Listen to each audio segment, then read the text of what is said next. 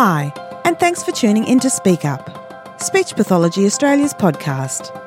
Each week, we feature an interesting, thought-provoking and clinically relevant conversation to enhance your speech pathology practice.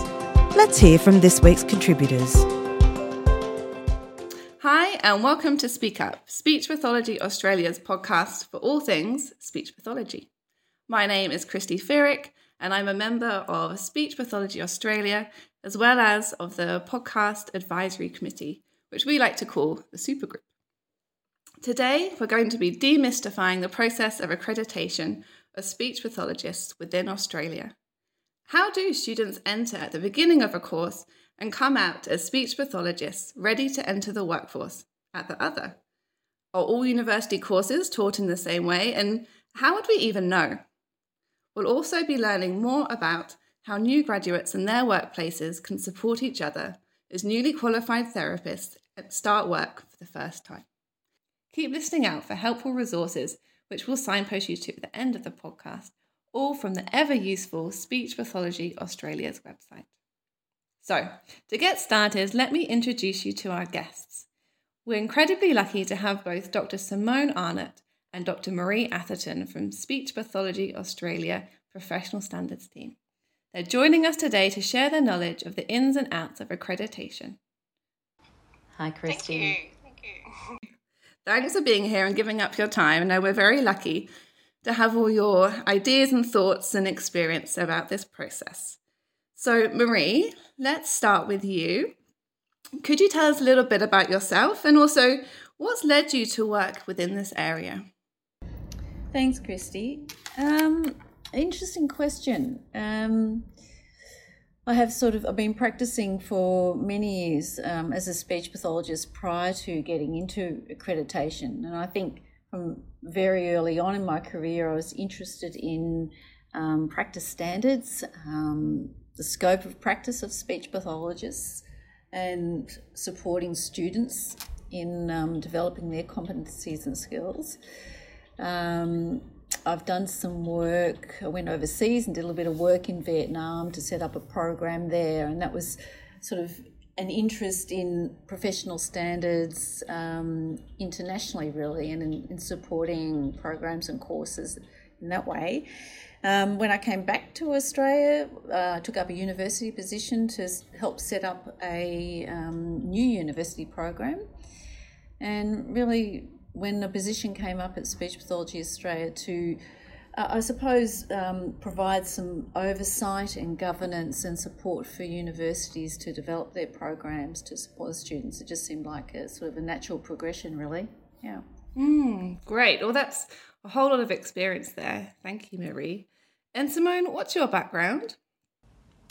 Thanks, Christy. Like Marie, been around for a fair while. And was initially a clinician, and I set out to be the best speech pathologist in the world was my goal in terms of being a clinician. So I was very focused on being a great clinician.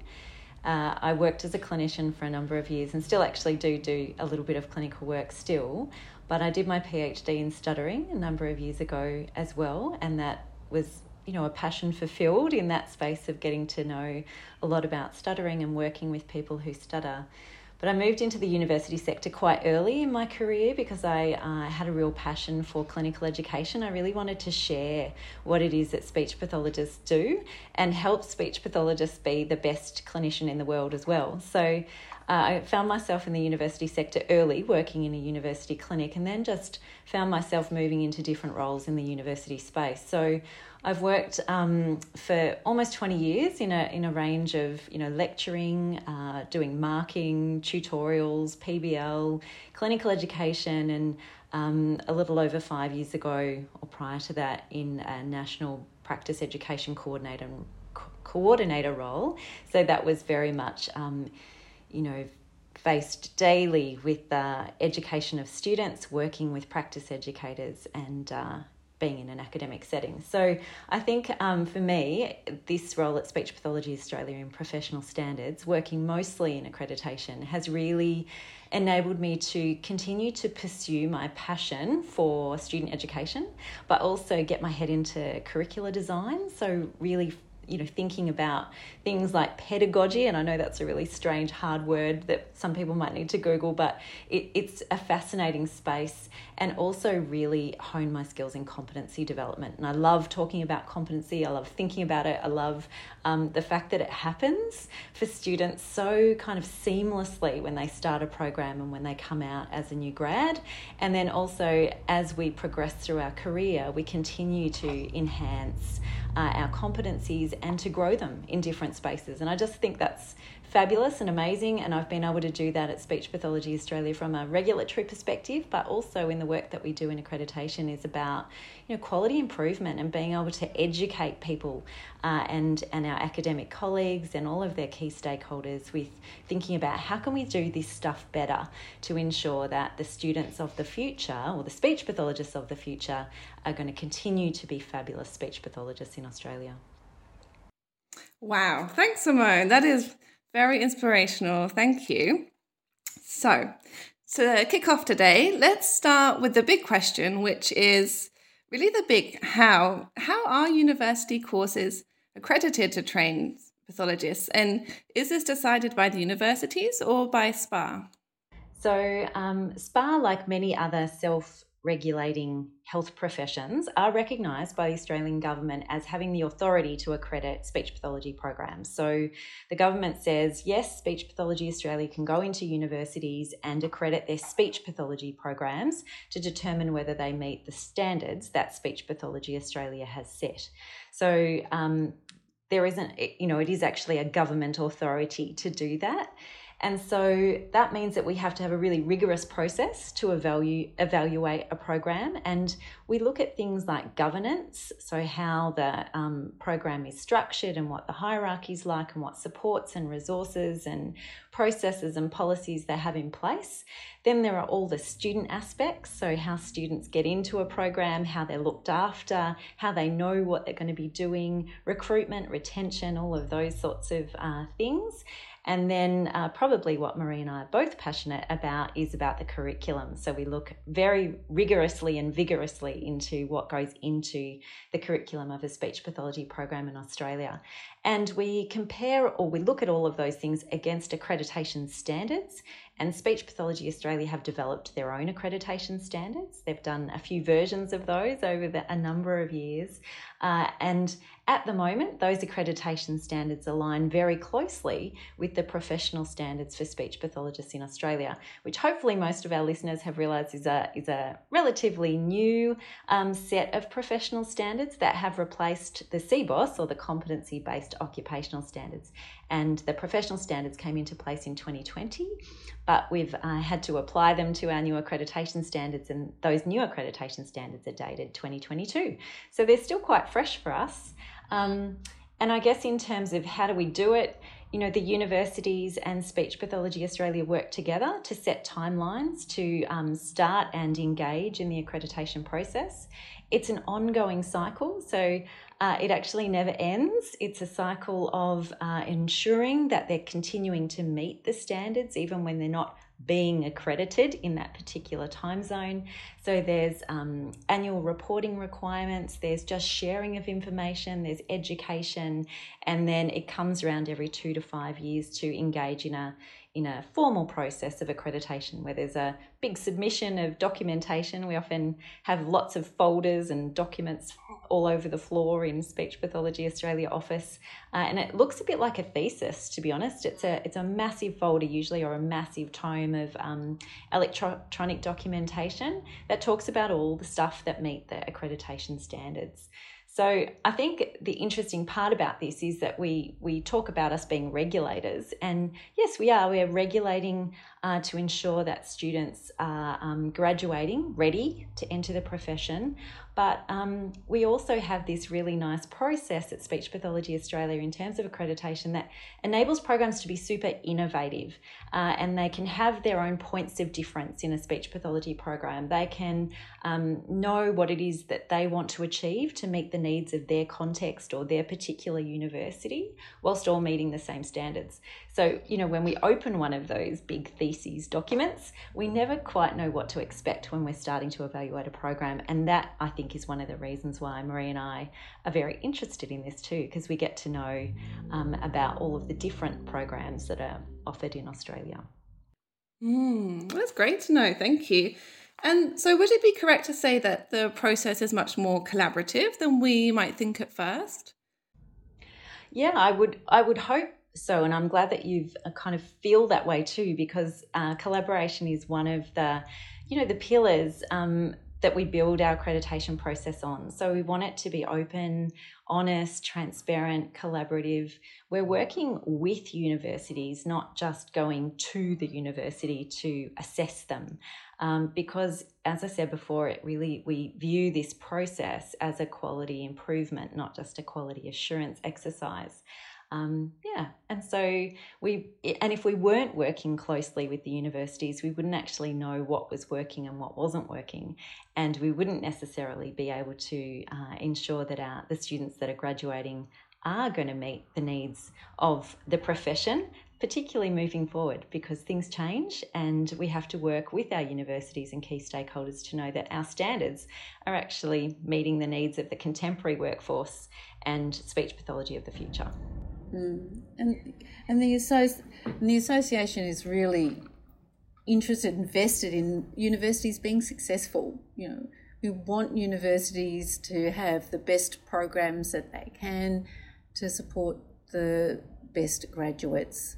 As Simone said, we're really into the collaboration, working to support universities in whatever way possible to assist them with their accreditation and their curriculum, those sorts of things. So, we sort of go in there. One of the first things we say is we're here in goodwill, we come in peace, and it's really a collaborative process, Super. And it's great to hear about the outcome of really speech pathologists being ready to enter the workforce instead of things being right or wrong is the focus. Great. And Simone, from what you were saying earlier, it sounded that not all university courses would be exactly the same. Is that correct? Yeah, that is correct, Christy. And as I said, that's part of the thing that makes our job so interesting. But also it enables prospective students to kind of choose their own adventure in a way. So you can choose a program that is more likely to suit your needs. So if you're a regional student, you might be choosing a program that might be more regional or might have a focus on rural or regional kind of practice rather than a metro course. You might choose a program that has got a lot of online content, for example, rather than all of the in-person content that some programs have. Just a more contemporary style of teaching, for example. Or perhaps, I know that some programs or some universities have a different focus than other universities. It's just the way they're made. And so some universities will have a really big emphasis on research and research activity and really encouraging their graduates to follow up and continue into further higher education. And so getting additional degrees, working towards a PhD, for example. Whereas other universities are really focused on ensuring that their graduates are very ready to enter the profession and be clinicians. They want them to be great clinicians, and that's a real focus. Some of them work hard in, they have foundation years that are interprofessional, for example, and so all the students in health might all do the same first year or same subjects, for example. So that might be really interesting to other prospective students. So I think the really nice thing about our accreditation standards is that we care about the outcome. We're looking at the end point, and we're saying all of the universities have to meet the same standards, but how they meet those standards is up to them. And so checkboxing per se doesn't work really very well as part of our accreditation process, because there's no specifics that we're really looking for in terms of what gets put in the program, but more so that at the end, all of the students are ready to enter the profession, meaning that they can work across all areas of communication and swallowing, across the lifespan. So they've got skills and knowledge and attributes that work for all kind of populations, and that they've got lots of foundational skills that they can apply in any context. So no matter what placements they might have accessed or what context they might have worked in, that they're able to apply those skills, knowledge and attributes in a entry-level way to ensure that they can really hit the ground running when they enter the workforce. Great, thank you. And lots of helpful information for prospective students there too. Thank you. Now, next question was about resources. What is there out there to help universities in the process? And is it just the universities and SPA that can access this information? I'll answer that one if you like, Simone. Yeah, there are a range of resources that Speech Pathology Australia has for universities, but also information for students who are wanting to find out a bit more about perhaps where they want to study. So for universities, on the website, there are written resources which outline the accreditation process, they outline the standards, they outline timelines. So really detailed information for a university who may be planning their first accreditation and then what's ahead once they get accredited into the future in terms of planning next accreditation, those sorts of things. So a whole lot of resources on the website. There's that can be downloaded. There are videos there as well. So there's quite a few there of Simone and also a couple of our accreditors where they've worked through the process, but also through the different standards and how they relate. So the professional standards and how they relate to the accreditation standards as well. So there's videos there. There's always Simone or myself or someone on the end of the phone at SBA, so we're really happy to be called with any queries or to offer advice regarding the process. A little bit less directly though, that we're always working with heads of programs, meeting with them, those sorts of things to talk about any potential changes or additions to the accreditation process so that universities sort of get a jump start into having to consider any of the changes they might need to make or would like to make. We also meet annually with the accreditors, and we have a pool of accreditors or speech pathologists and academics who have been trained in the accreditation standards and in the accreditation process. So we have an annual meeting to talk about the year, to exchange ideas, find about challenges, things that worked well, things that may need changing. And as Simone indicated, we're still looking at the standards, accreditation standards, and finding things that might need fine-tuning or tweaking. And we do that in consultation with our accreditors as well. We don't want accreditation to be secret business. It's not, we've started this podcast talking something about, what's kind of behind the scenes and the myths, etc., or demystifying accreditation. And I think our resources help to do that. That's the intent, that they demystify it. Because often we find that people have had accreditation experiences from either working in a hospital or maybe they've, working in different roles, not even as a speech pathologist, and they hear about this scary term called accreditation, and it conjures up all sorts of things. And, Marie and I always say we've sat on both sides of the accreditation table because we've been academics as well and have been on the other end of accreditation. And so we really want to demystify it, not make it secret business, and ensure that everybody's got access to the same resources. And that's the thing that we've done probably differently to some professions, is that it's a one-stop shop for everybody. So when you go to the accreditation page on the Speech Pathology Australia website, that's what everybody uses. There are no secret documents. Everything we use is actually there.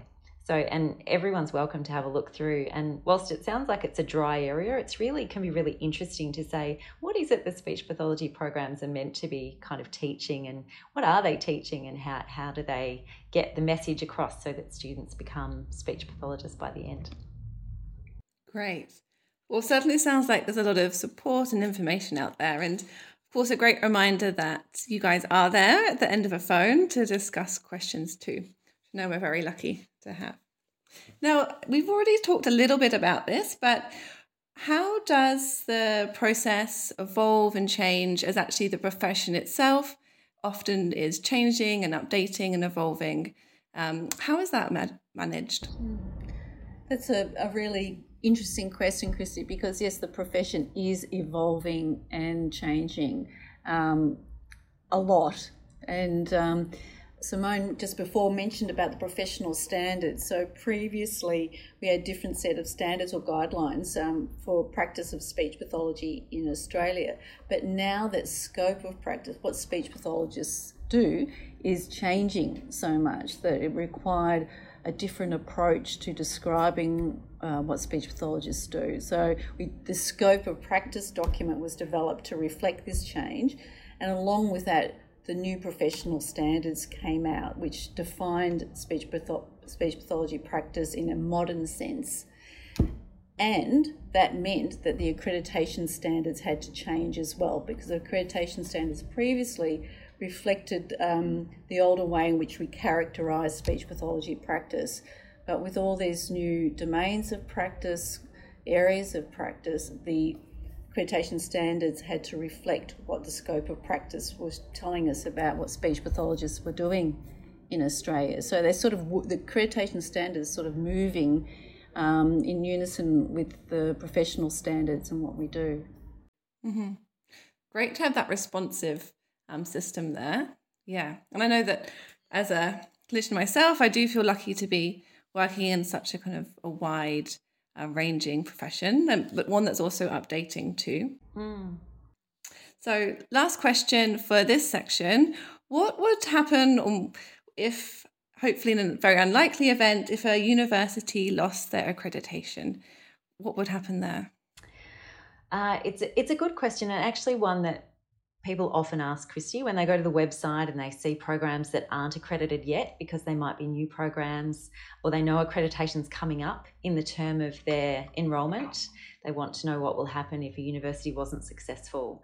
So, I'm pleased to say my time at SPA and my time even working as an academic, it's actually happened very, very, very infrequently.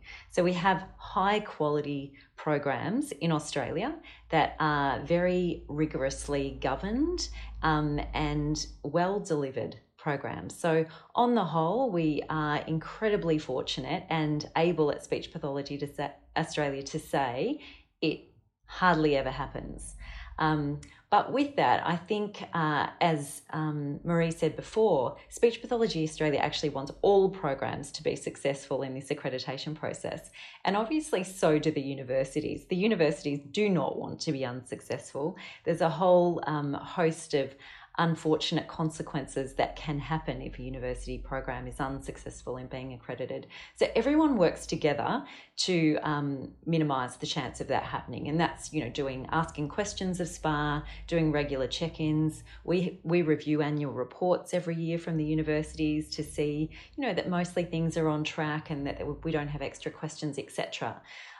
However, if a program hasn't met the standards, those standards are really clearly identified. So which areas are the areas that need to be modified, changed, added, edited, etc., and what evidence would be required to enable that university program to meet the standards. So it becomes very explicit of what needs to be done.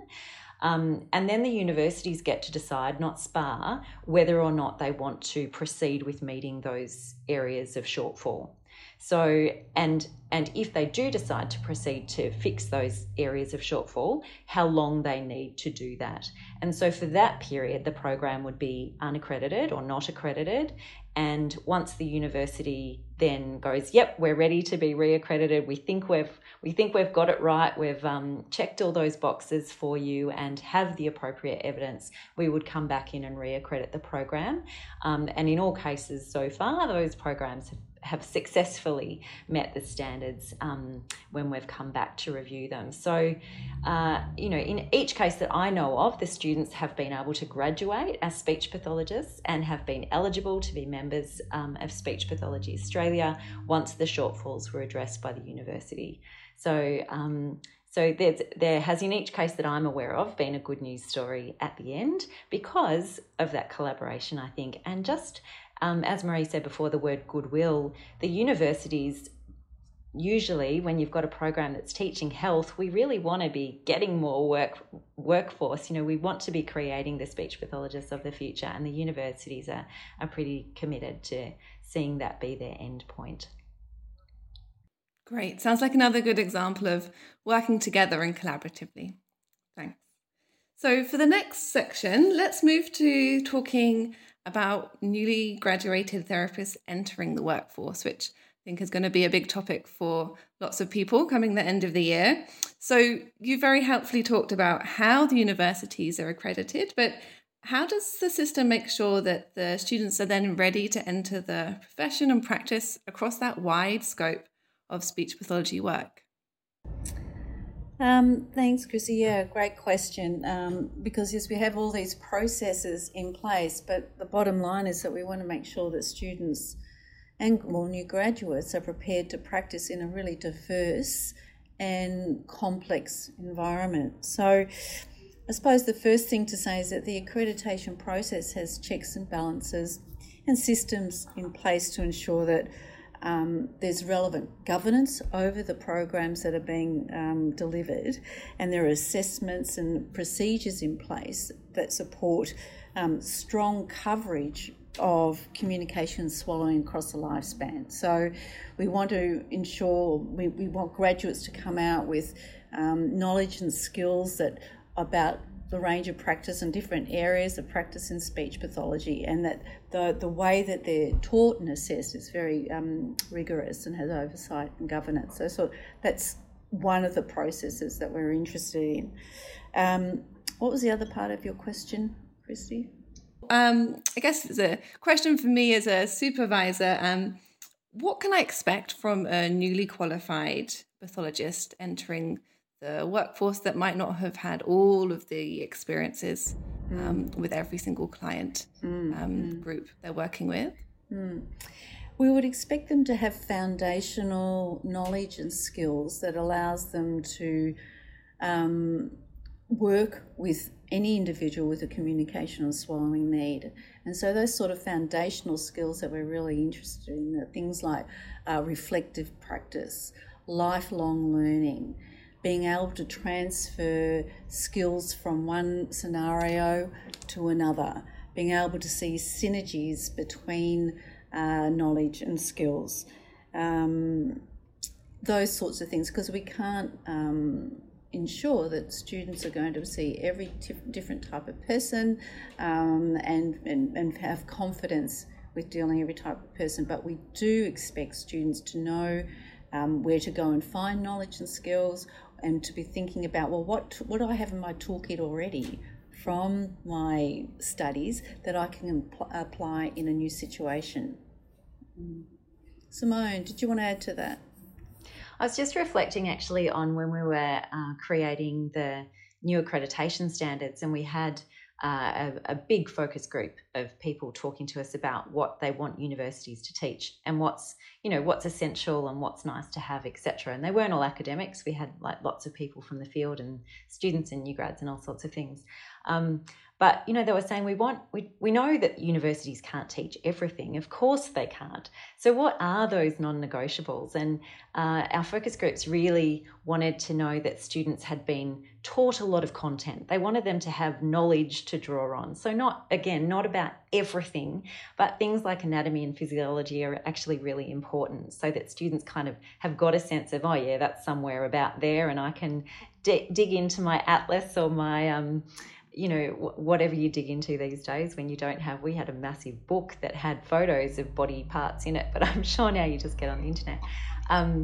That students can go, right, yeah, I've got something to draw on, to lean on in terms of my knowledge, in terms of anatomy and physiology, but also the way in like linguistics and word structure and function, and then neurology, all those sorts of things, so that they can kind of lean on some knowledge. And that was really, really important for our focus group, as opposed to saying students had to have experiences in every different area, like a placement in every area. And certainly recognising that a student who perhaps hasn't had a hospital experience is no less qualified per se to work in a hospital when they graduate, because they've got a whole range of skills and knowledge and attributes that they can draw on. So the programs are really designed now to be doing that. And that's what we want the students to know about, how they integrate their knowledge and can apply their knowledge in unfamiliar spaces, and how the university teaches them to do that. Nice. And actually, Simone, as part of the process, we talked previously, and you gave this really nice example about reframing a question for interviews, which I thought was helpful for people asking the question, but also people answering it too. Could you tell us a bit more? Yeah, sure. That came from, I guess we have lots of students or new grads who say, oh, they asked me stuff that I didn't know. I went to an interview and I'd never seen a client like that before, and I just didn't know what to say. Or equally, having an employer say, well, we would have expected that the student would have come across this before, and we asked them about it in an interview, and they'd never seen a client with X. So, they hadn't seen a client with a cleft palate before. That's a bit unusual.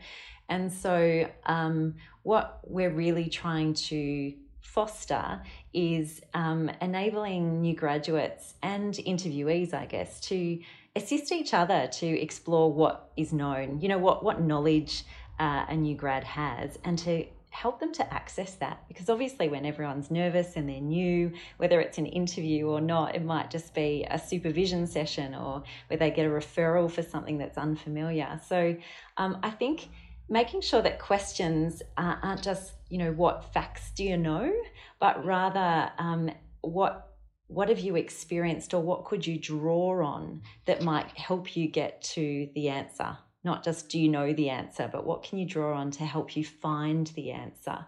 So, if you were going to an interview and it had a question like, how would you approach a referral for a client with a cleft palate, for example, what do you know about this type of presentation? That's very much a fact finding, like, what do you know about this? And for a new grad, they might say, oh my gosh, I've never had a client with a cleft palate before. I don't know if I can answer the question. So, instead you could try something like, if you were referred a client with a cleft palate and you've never seen a child with a cleft before, where might you start? So what knowledge or experiences might you be able to draw on to help you find how you would approach that? Or what might you be able to apply from other experiences that you've had that might, make sense in this particular scenario? So rather than just making it a Q&A session or a Q&A interview, sort of finding out what those approaches are that your new grad or that your interviewee might already have in their toolkit that just needs to be pulled out, and encouraging them to look deep and think about application, not just I've got the answer. Because, of course, Christy, I could probably, I know you work in paediatrics now, so you would probably know the answer to this cleft palate scenario. But if I was to ask you to see an adult client and you hadn't worked in an adult space for a long time, your brain would straight away be going tick, tick, tick. Okay, like I know how to work with adults, because actually all my kids come in with a carer who's an adult, and I know what sort of language changes I might use, and I know how to conduct a case history, and I know how I'm going to manage my files, because that's going to be the same process. And I know how to do Google Scholar, and I know how to use resources on a website to find some of the answers. And I also have a mentor who I can ask, or a supervisor that I can ask for support. So I think we've got so much in our toolkits, and but new graduates in particular are a bit hesitant to use their toolkit sometimes, because sometimes it's because of the questions we ask them. We're asking the wrong questions. We're asking for a Q&A and a checkbox, as opposed to an exploration of knowledge and skills that are foundationally there. They just need to be drawn out.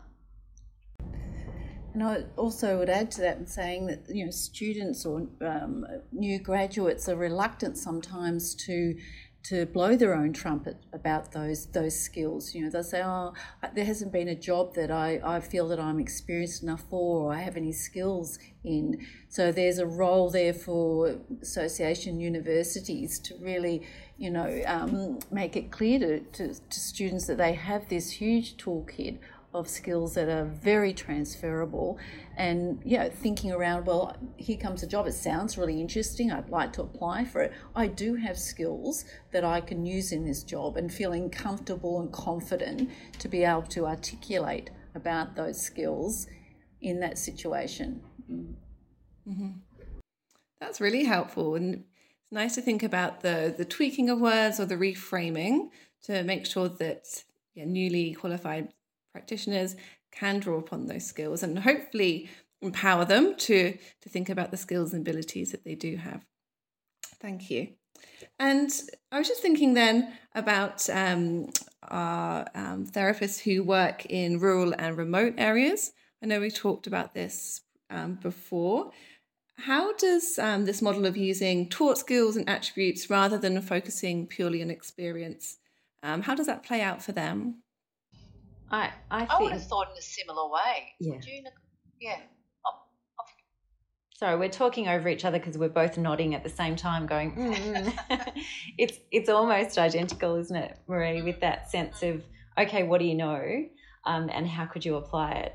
I think the difference for graduates who are working, or any speech pathologist actually who's working in a remote or rural area, is that they're more likely to see a really broad range of clients, or working with individuals and communities who are very disparate from one another.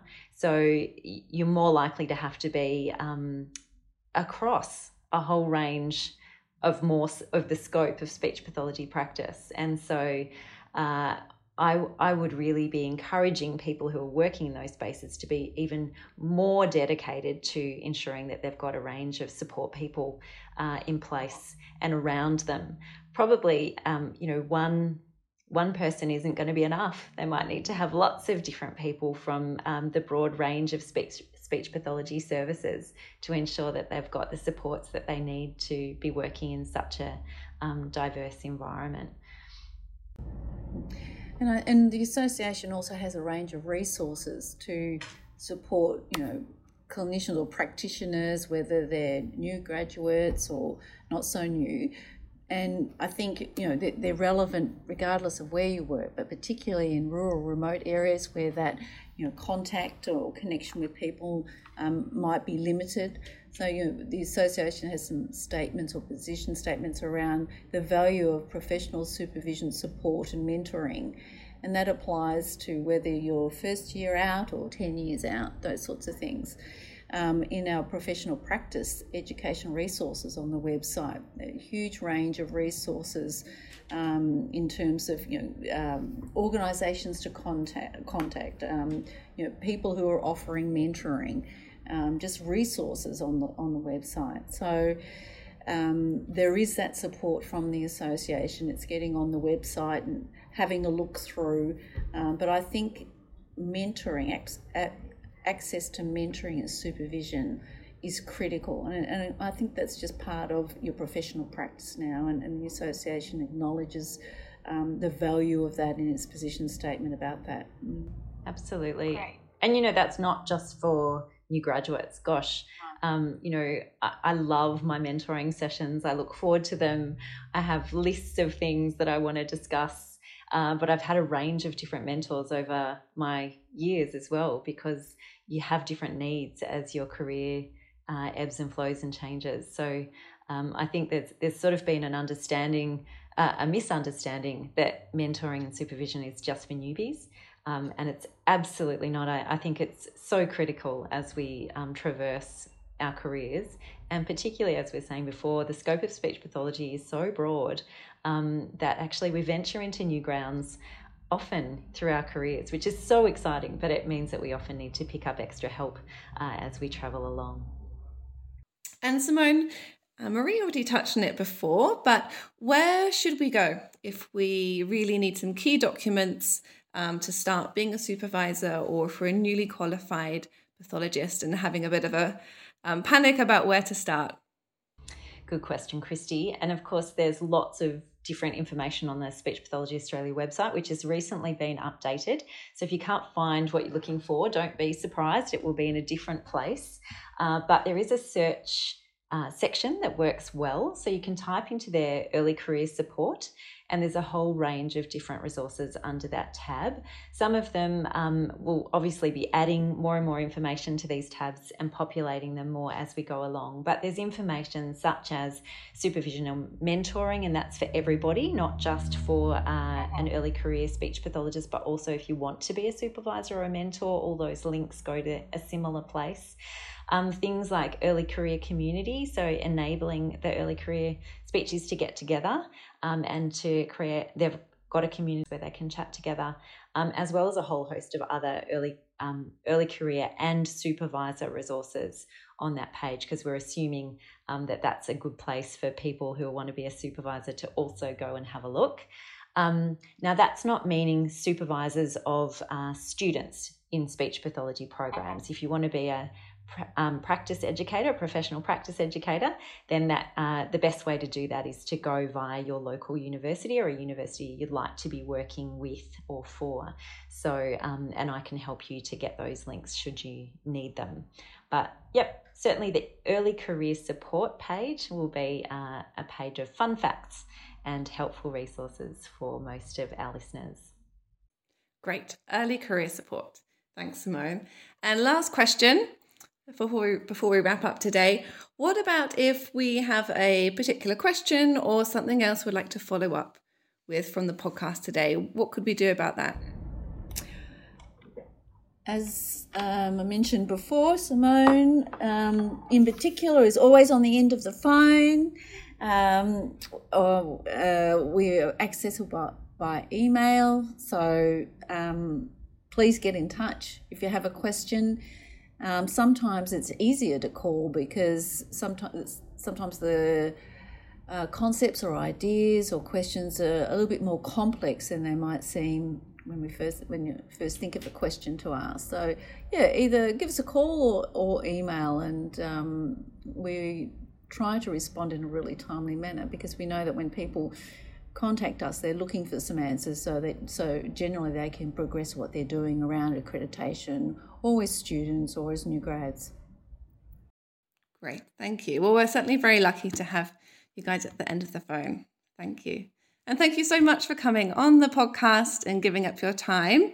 I've certainly learned a lot from talking to you guys, and certainly have tips and tweaks that I can make to my own practice to take away from this. So thank you. It is really great to hear about how the process is collaborative and responsive to the needs of our profession. So that's the end of our Speak Up podcast today. Please do check out the resources which we've signposted here, and please do get in touch with either Marie or Simone if you have any further questions, because as you heard, they would love to continue the conversation. Thanks for listening. We hope you enjoyed this week's conversation. Please be sure to subscribe or follow the podcast and share it with your colleagues. You can also visit us at speechpathologyaustralia.org.au. Thanks for listening, and bye for now.